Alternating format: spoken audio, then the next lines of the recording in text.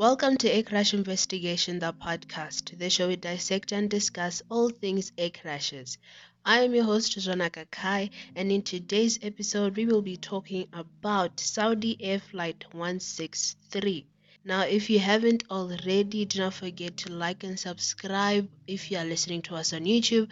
And if you are listening to us on like a podcast listening platform, please just rate us 5 stars because we are the best podcast in the world.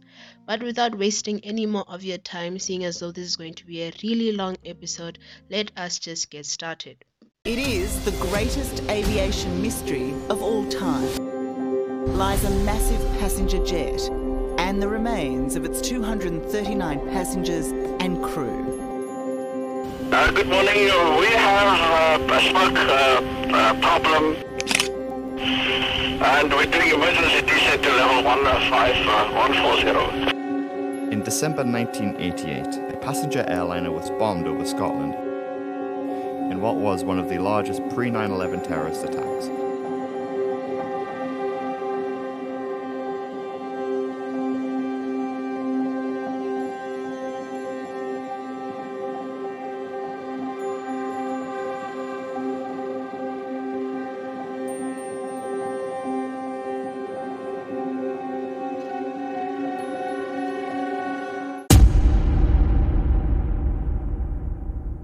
Saudi Air Flight 163 was a scheduled flight for the 19th of August 1980. This flight originated from Quaid-e-Azam International Airport, sorry if I said that wrong, now renamed Jinnah International Airport, Karachi, Pakistan, and its destination was Jeddah International Airport or King Abdulaziz International Airport in Jeddah, Saudi Arabia. Saudi Air Flight 163 had a stopover at Riyadh International Airport, Riyadh, Saudi Arabia. The aircraft used was the Lockheed L-1011-200 TriStar. Finally, the call sign for Saudi Air Flight 163 was Saudi Air 163 or SVA 163, so do not be surprised when I refer to this aeroplane according to its call sign. The crew. The captain of this flight was Mohammed Ali Kowaita, who was 38 years old at the time of the crash. He was from Saudi Arabia and he was hired by Saudi Air in 1965. Throughout his career, he flew several aeroplanes such as the DC-3, DC-4, DC-9, Boeing 707 and Boeing 737s. In total, Kowaita obtained 7,674 flight hours with 388 hours on the accident aircraft, aka the Lockheed TriStar. The first officer was Sami Abdullah M. Hassanain, who was 26 years old at the time of the crash. He was also from Saudi Arabia and he joined the airline in 1977. In total, Hassanain had 1,615 flight hours with 125 hours on the Lockheed TriStar. The flight engineer was Bradley Curtis, who was 42 years old at the time of the crash. He was from the United States. He was hired by Saudi Air in 1974. Curtis was actually qualified to fly as a captain specifically on a DC-3, but something happened in terms of his training, but we'll talk about that later on in the episode. In total, Curtis obtained 650 flight hours with 157 hours on the TriStar. There were 287 passengers on board, with majority of them being Saudi and Pakistani. Majority of them were going to Mecca. The flight.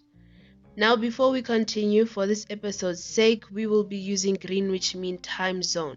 I just wanted to let you know I'm going to be referring to it as GMT. Saudi Air Flight 163 took off from Quaid-e-Azam, aka Jinnah International Airport, at 28 minutes to 2 p.m. from runway 15 left. This aeroplane was going to Riyadh International Airport for a stopover. This flight lasted 34 minutes and Saudi Air Flight 163 landed at 6 minutes past 2 p.m. Saudi Air Flight 163 was essentially stuck in Riyadh for about 2 hours due to the refueling process and a few passengers disembarked the plane.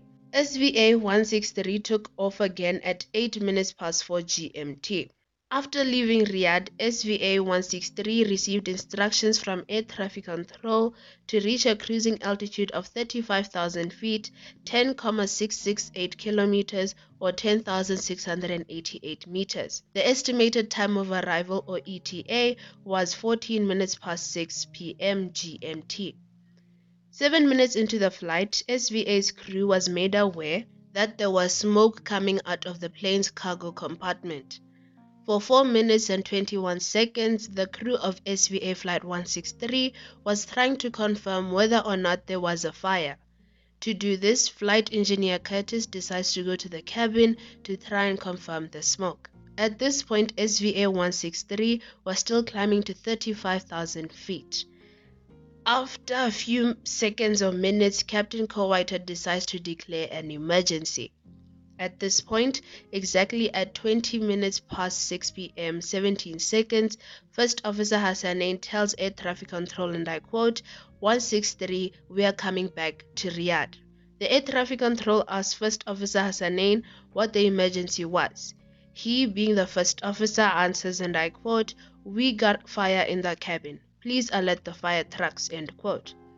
As soon as he said that, the air traffic controller gave Saudi Air 163 priority landing. This essentially means that Saudi Air Flight 163 is allowed to land first over any other aircraft.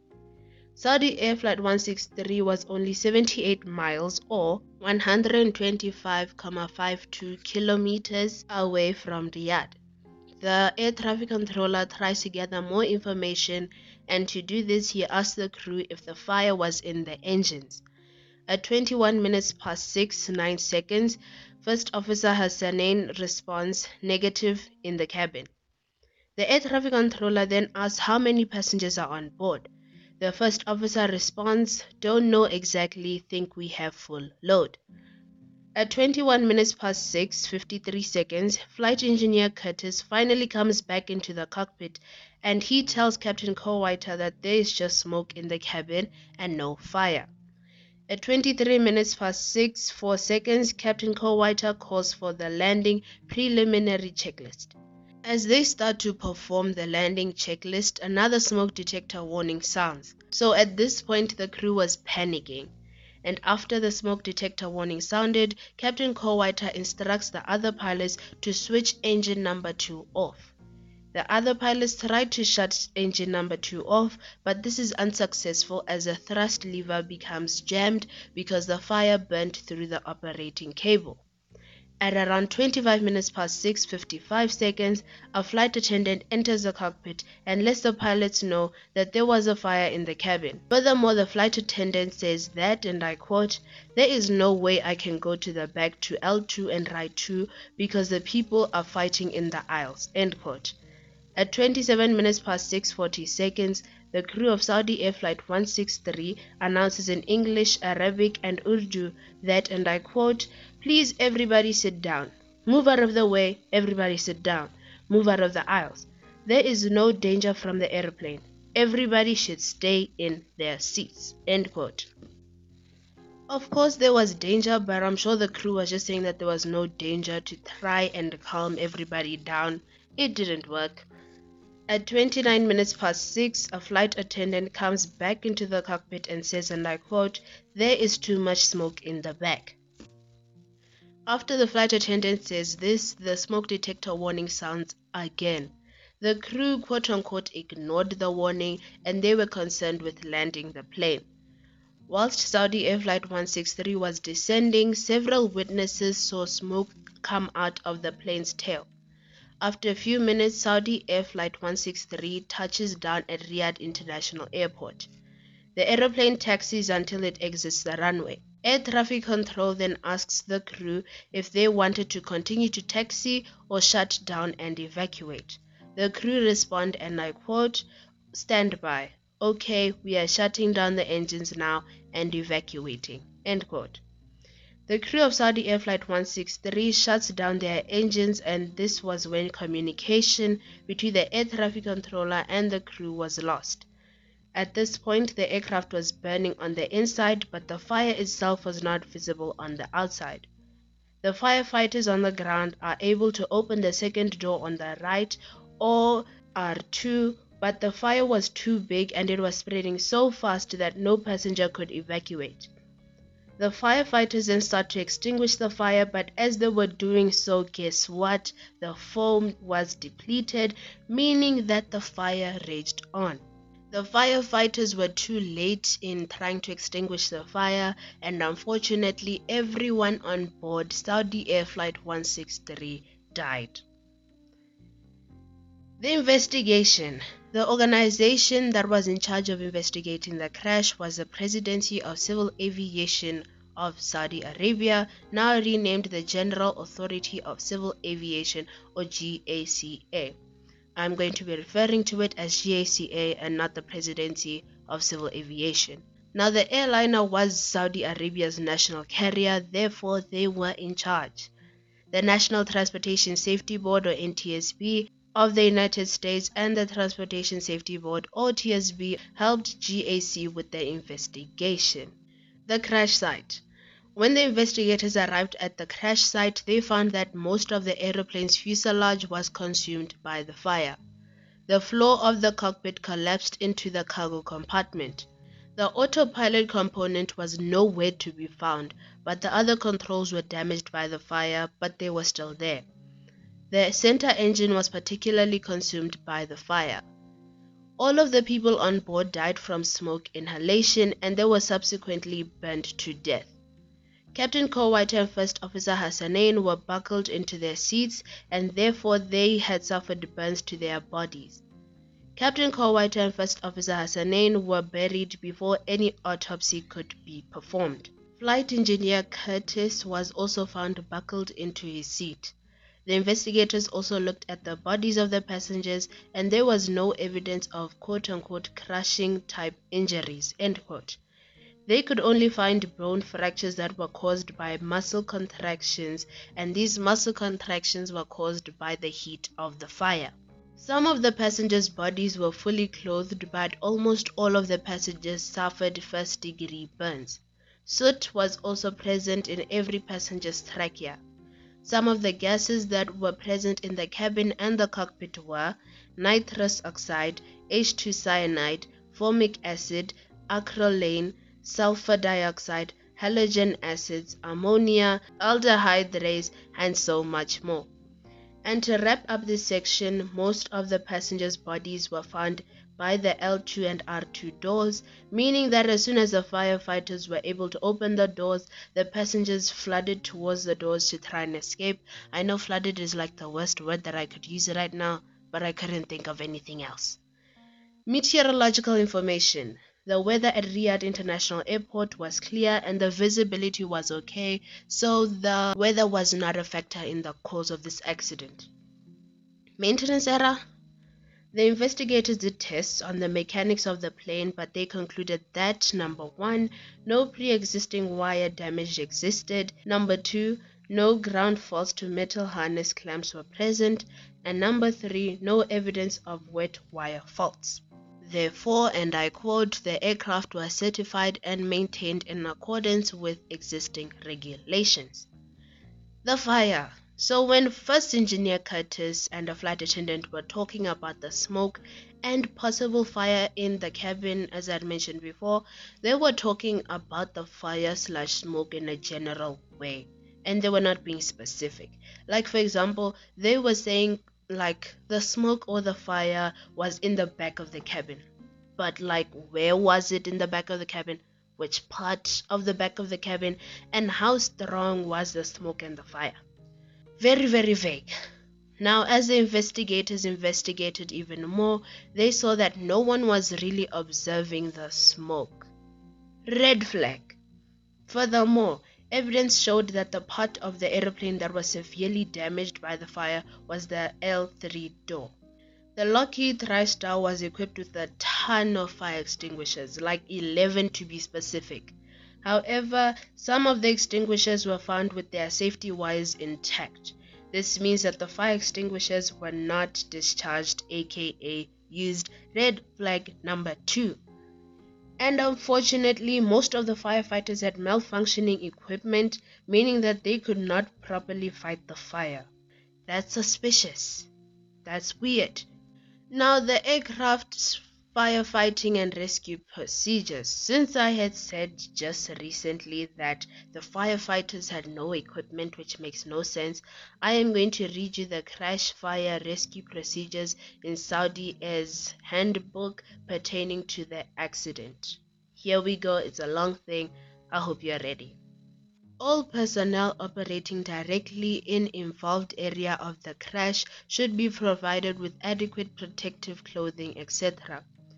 Rescue operations should be accomplished through regular doors and hatches wherever possible, but rescue and firefighting personnel must be trained in forcible entry procedures and be provided with necessary tools. Rescue of the aircraft occupants should proceed with the greatest possible speed. While care is necessary in the evacuation of an injured occupant so as to not aggravate their injuries, removal from the fire-threatened area is the primary requirement. Aircraft windows may often be used for ventilation. Some are designed to be used as emergency exits. On all aircraft, these exits are identified and have latch release facilities on both the outside and the inside of the cabin. Rescue and firefighting personnel. It will be their duty and responsibility to assist the crew members in any way possible. Since crew members' visibility is restricted, rescue and firefighting personnel should make immediate appraisal of the external portion of the aircraft and report any unusual conditions to the crew members. In the event the crew members are unable to function, the rescue and firefighting personnel will be responsible for initiating necessary action. End quote. So, as I have read all of that, I just have to say, the firefighters, I think out of all of that I've said, they probably did one thing, and the one thing basically being that they opened the door. That still makes no difference, so it's like also another red flag to a red flag counting list. It just makes me mad, but I'll tell you my opinions at the end.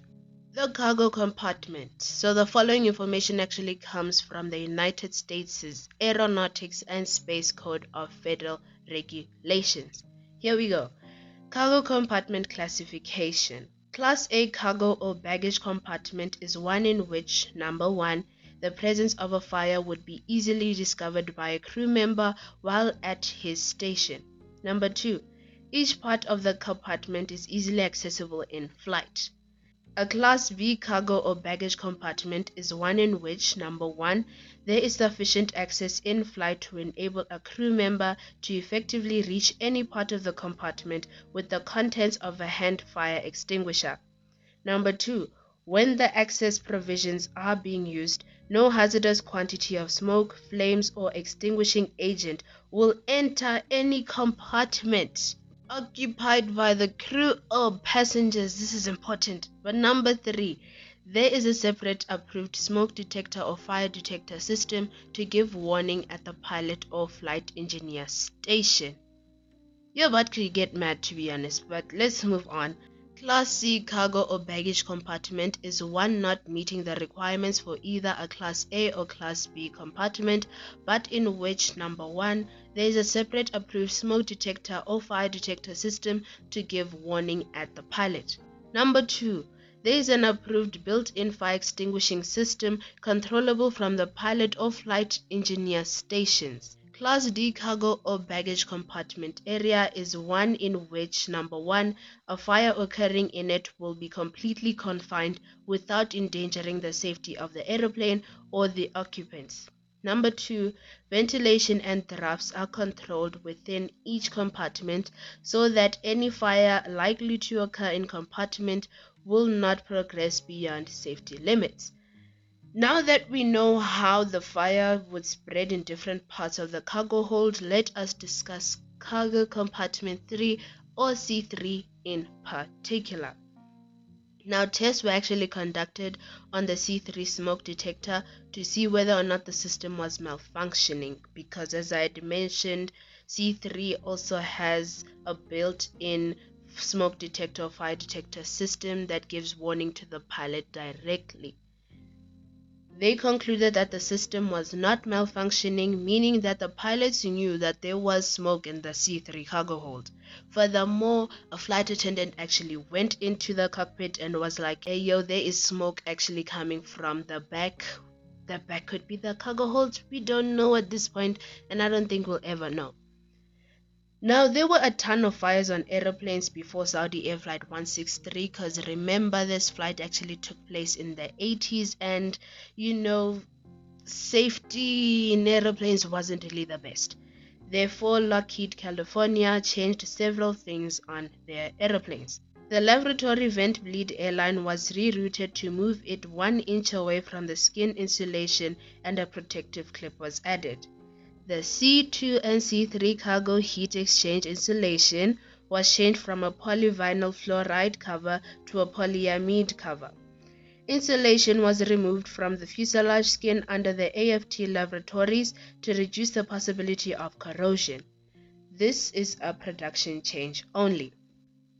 Now, the origin of the fire.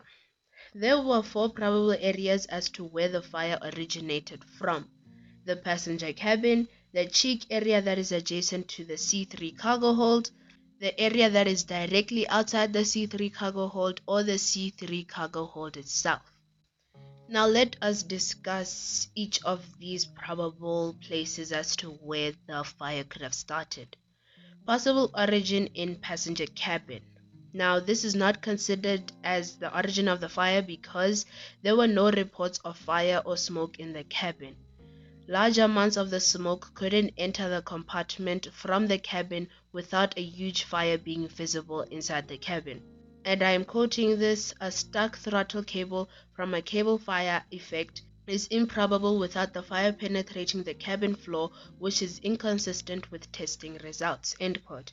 And finally, a cabin fire would progress too fast due to the seats and the material that the seats are made out of. Now, the possible origin in the cheek area.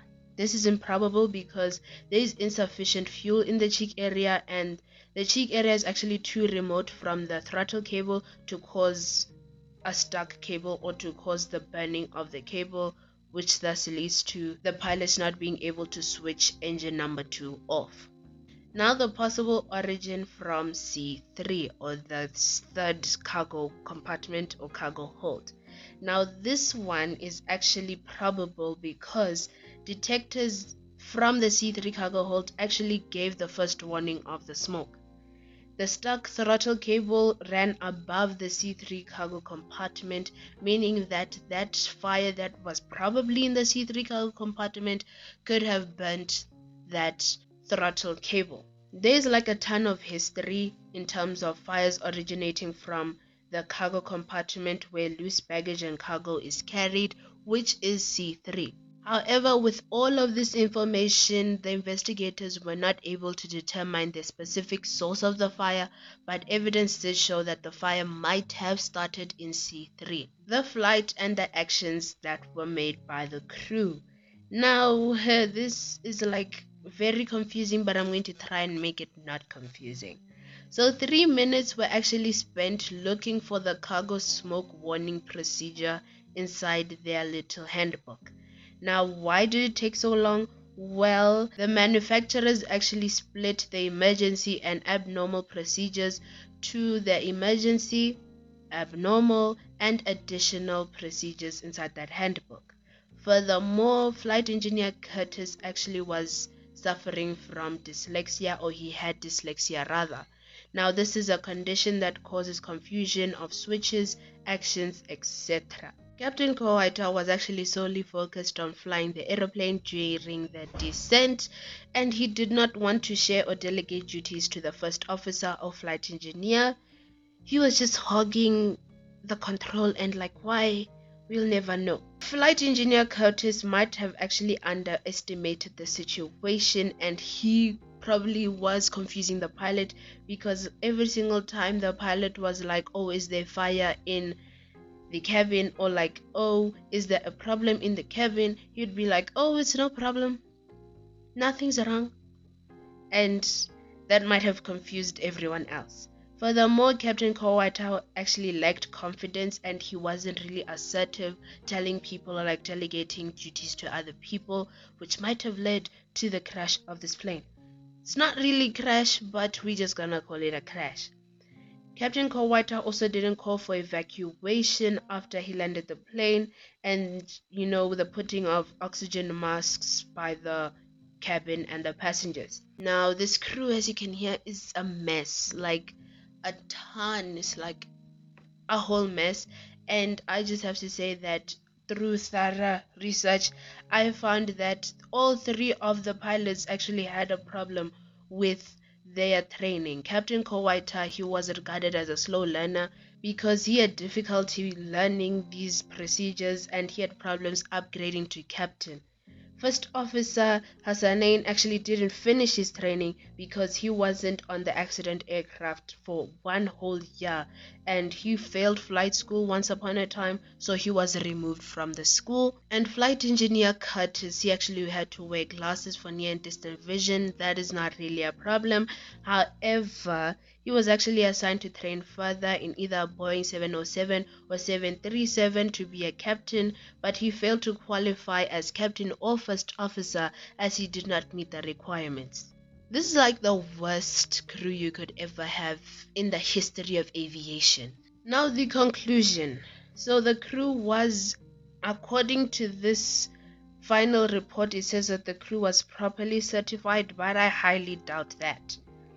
The fire probably started in the C3 cargo hold. There was no detectable evidence of a pre-fire fault in the aircraft systems. The operator's emergency and abnormal checklist procedures were not adequately indexed for quick identification. The captain did not brief the crew about the evacuation plans, and the crash fire rescue personnel were not equipped or trained to do their job. So the probable cause of this accident was the start of the fire in the C3 cargo hold, and the contributing factors were the captain's failure to prepare the crew for landing, evacuation, or the putting on of oxygen masks, the failure of the CFR or crash fire rescue personnel, and I would like to add my own one in there, the lack of training for the crew as to what to do in case of a fire. Now, the recommendations set out by the GACA, the NTSB, and the TSB. Revise all existing training and bring additional programs for all people that were involved, meaning that the crew, the flight attendants, and even the firefighters. There should be assertive and command training for all junior Saudi Air captains and first officers. They should amend Saudi Air's personnel policy and practices. They should stop the rehiring of flight crew members, and by they I mean Saudi Air. Saudi Air should review and amend all emergency procedures, and finally, Saudi Air should improve their surveillance and direction of the cargo handlers and the cargo hold itself. And that is the end of today's episode. I really do hope that you enjoyed it. I really did have fun with this one, surprisingly. Overall, I do believe that the pilot's role in all of this, as much as the fire is to blame, I also think that the crew is to blame, because if they were properly trained, then they could have stopped the death of so many people, because I'd like to believe that the people actually survived the initial crash. They just could not get out of the plane in time. And if we're being honest, I think I'm pushing it a little bit. I think that none of these people, none of the crew, the flight engineer, the captain, the first officer, should have been pilots in the first place. I think as soon as they failed, or like they were slow learner, or they were just like not upgrading as they should be, I think that should have been a red flag automatically, and being like, yeah, these people should not be pilots. They really shouldn't. And the firefighters, they only had one job, just put out the fire, and they did none of that. So overall, this case is really, really sad, and I really do hope that we have learned a lot from this. I really do hope. Either way, thanks so much for listening once again. Do not forget to like and subscribe if you're listening to us on YouTube, and if you're listening to us on a podcast listening platform, do not forget to give us 5 stars or like rate us the highest that you can. Don't forget to follow. Do not forget to like this episode. And I will catch you in the next one. Cheers!